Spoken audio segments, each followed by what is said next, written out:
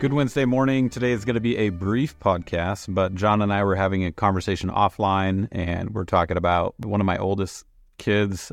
Levi is 10 years old, and we're just talking about school, education.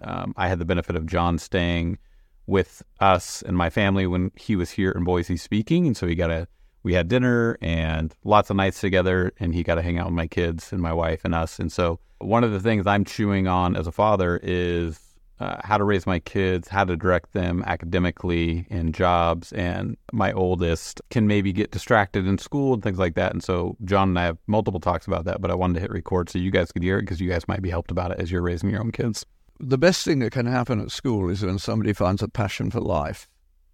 And when they do, the thing is to encourage it.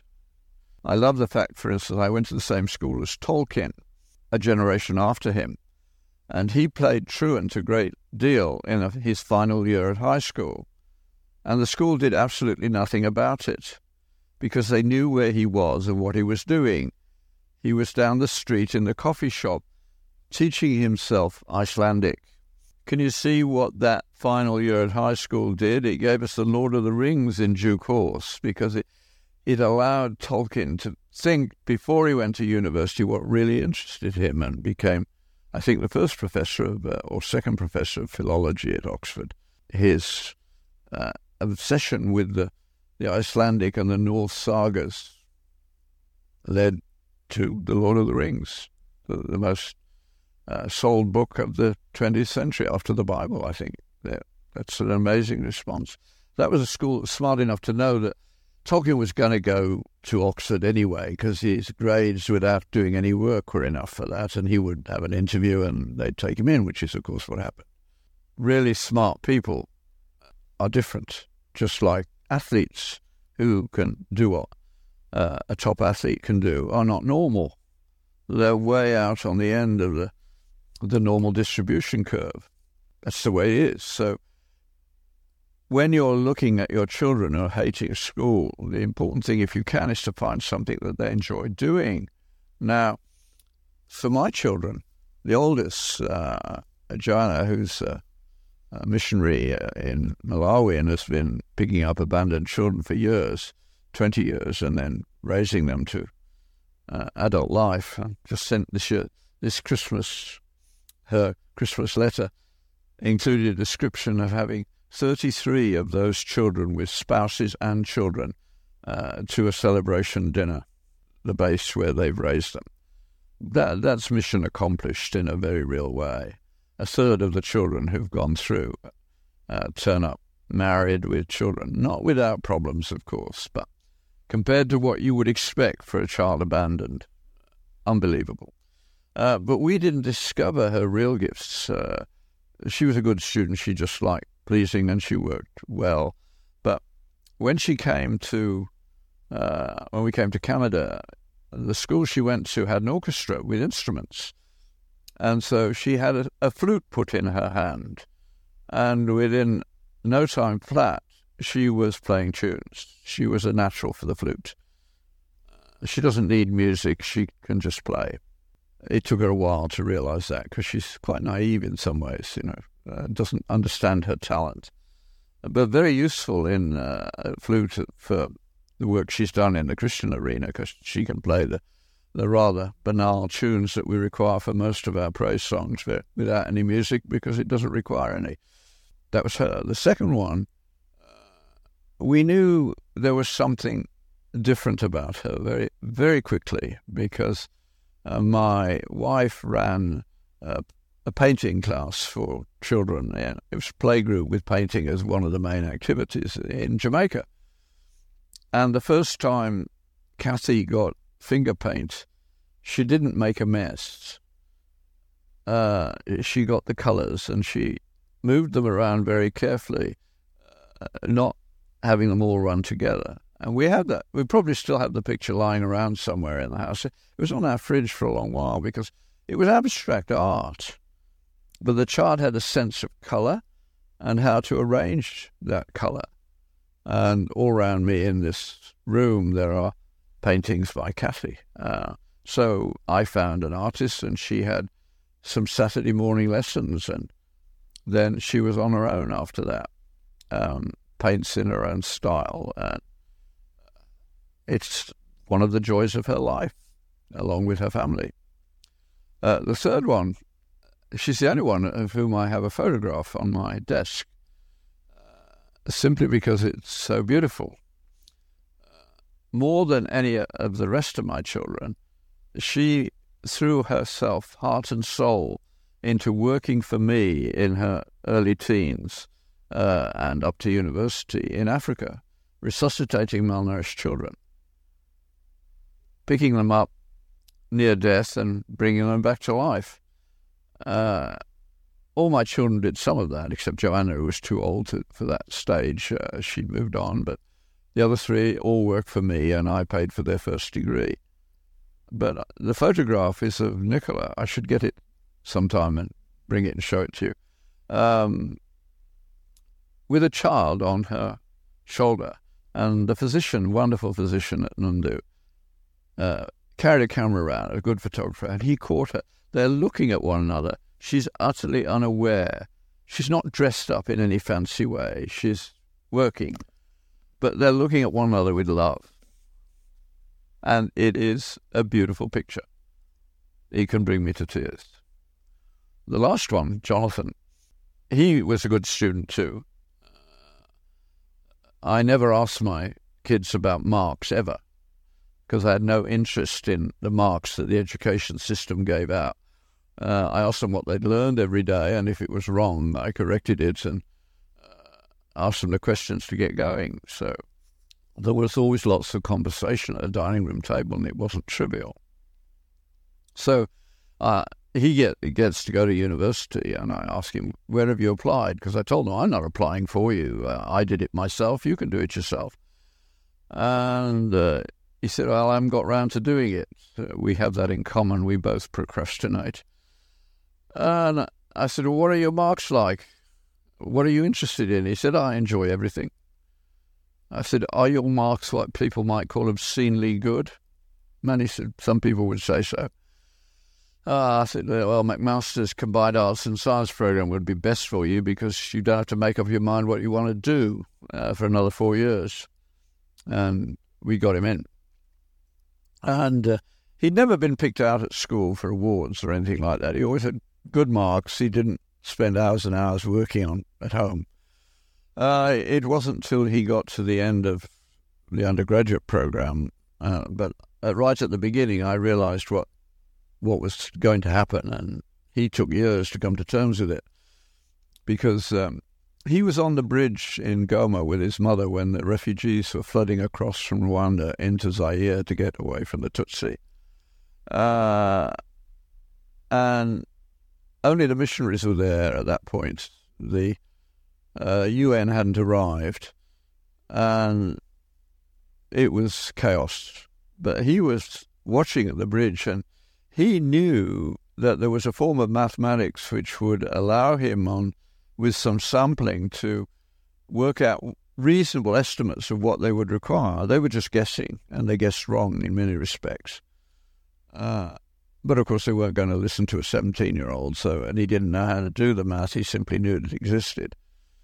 But I took him to university, and when we got back in September, and a few weeks later I was in the area, and said, I'll take you and your friends out to an eat as much as you can restaurant, because that way I'd find out how he was actually doing. And I was talking to one of them and said, how's Jonathan doing? He said, oh, he's fine. He doesn't go to math class. He doesn't go to statistics classes, though. Oh, I said, why? He said he listened to the guy once. He said he can't teach. I'll do it from the book. So we go to the class and bring the problems over home to him, and he tells us how to answer them. So I knew I'd got a mathematician on my hands. But he didn't enjoy that fact at all. He loved history and philosophy more than anything else. He gets to the end of his undergraduate, and I said, well, where are you going to do a graduate program? He said, I haven't applied. He said, I did the LSAT and got very high marks, so any law school would take me, and I'm interested in justice, but I don't think the law is interested in justice, so I don't know. And then the university had put him in for a mathematics award, and so he got a national award, and he could go to any graduate program in Canada free. And he found one guy who was specializing in the form of mathematics that 4 years earlier he would have wished to have known. And it just shows how God works. So he called the University of British Columbia, and they flew him out to meet this guy. He walked in, and Jonathan was wearing an InterVarsity Christian Fellowship sweatshirt, and the guy looked at his sweatshirt and then pointed to his notice board. He was Christian. He was also a saint, because a few weeks later he called Jonathan in and said, "I'm moving you to another prof. I would be exploiting you if I kept you. He's much more suitable to you than I am." It was in the business school, an American who loved the boy, and he did his master's in no time flat. And then this American said, you have to do a PhD. And Jonathan still hadn't accepted that he was a mathematician. He said, "I don't think I'm a mathematician." The guy said, "Don't be stupid." But he said, "Anyway, I'm going to do an internship in St. John Shaughnessy's church for 2 years before I do anything else." The guy couldn't believe it. In the end, it was the prof who said, sign here.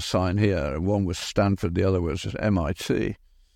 And both sent him a ticket, and both offered him a fully funded PhD. He took the one at Stanford, and about, 6 months in, he called me and said, "Are you sitting down?" And I said, "Yes, why?" He said, "I'm leaving Stanford."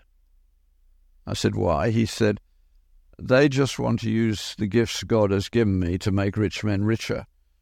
I want to make health systems work better for the poor, and nobody's tried to do that with these methods. I think it can be done. So I'm leaving Stanford and going back to UBC." He said, "You don't sound upset." I said, "Well, Jonathan, it would be a bit hypocritical. I did the same to Harvard when we came across the Atlantic for the same reason. So it must be in our genes somewhere." You can't plan those kinds of things. You pray about those things. All right, John, let me ask you some questions. So I have a 10-year-old son. You got to experience him when you were in town. I've talked to you about him. Sometimes he isn't paying attention in class. Some things you were encouraging me that you might maybe encourage other people too, but you're telling me, hey, find what he's good at and push into that, to the point to where you just said that might even mean taking him out of school, letting him get homeschooled, maybe finding a retired teacher who wants to focus on it. My brain does not think that way, and so I kind of want to dive deeper into that. What are you thinking when you say that? Well, when you have a passion, you're bored with the normal progress with other people. That's why a real PhD you don't usually get to do your own work till you're a postdoc. Because I had my own funds, I did it as a PhD. Because no boss would have been able to say to me, do that, because there was no reason it should work. It was a passion that I wanted to do. It did work, as it happened. But so if somebody's good at, say, mathematics, then don't take him out of the math class, at least, if you can find a retired mathematician to teach him who will enjoy teaching a kid who's really got a mathematical ability. And he won't get bored stiff, which he will be in the normal class where some kids just don't get it. You might then think about taking him out of class altogether, because as long as you can read and count and you're polite at 10, you're ahead of the curve in the modern world. And if you don't kill their passion, you encourage it. It can be good. I mean, Lewis's father, Lewis was sent off to a famous public school, and he hated it. And his father was smart enough to send him to the Great Knock. Read the chapter on the Great Knock in Surprised by Joy. There was a teacher his father knew, and he sent Lewis to stay with him, realizing he was good at classics. And so this guy opened up the classics for him. And he went on to do PPE, whatever he did, classics. And jumping back, you had mentioned a story right before I hit record about a gentleman who discovered, I think it was a skull, was it Lucy? And then he had a son with him, and then that son became an archaeologist. Oh, that wasn't YouTube. No. I've forgotten the name of the guy. That's the trouble. His father was the archaeologist who found the Lucy skull in Kenya. Yeah. This boy had worked with his father on the sites all the while. So by the time he was 12, I think it was 12, he hadn't learned to read and write formally. Yeah. He could do all that was needed for his father. And of course, once he took a break, he got that nailed in no time flat. But you see, shared that his example passion, because... Well, he was fascinated by what his father was doing. Yeah. Digging up the past. If you find versus being in like traditional school. George Stephenson built his first steam engine before he could read and write. Mm-hmm. But he'd been working in the pits, so he'd helped to run the pumps there. But nobody had the idea of putting the pump engine on wheels and producing a locomotive. That's what George Stephenson did. Couldn't read or write. But he'd acquired his skills practically. He'd helped take the pump to pieces and put it back together again, so he had some sense of how to do it. Mm-hmm. And he did it. Made sure his son got educated, and then when his son came back from school every day, he had to go through the whole day with his father. And he learned to read and write quite quickly. The story is beautifully told in The Birth of the Modern by Paul Johnson. Just okay. Birth of the Modern, Paul Johnson. Look up George Stephenson. It's only a page or so. He tells the story. If you guys enjoyed this, I'd be curious to hear feedback. I'm always trying to figure out ways that I can push John to maybe get off the beaten path that he's used to. So if this was helpful to you, leave a comment. Let us know. If you're watching on YouTube, leave a comment or shoot John an email. With that being said, we'll see you guys next week.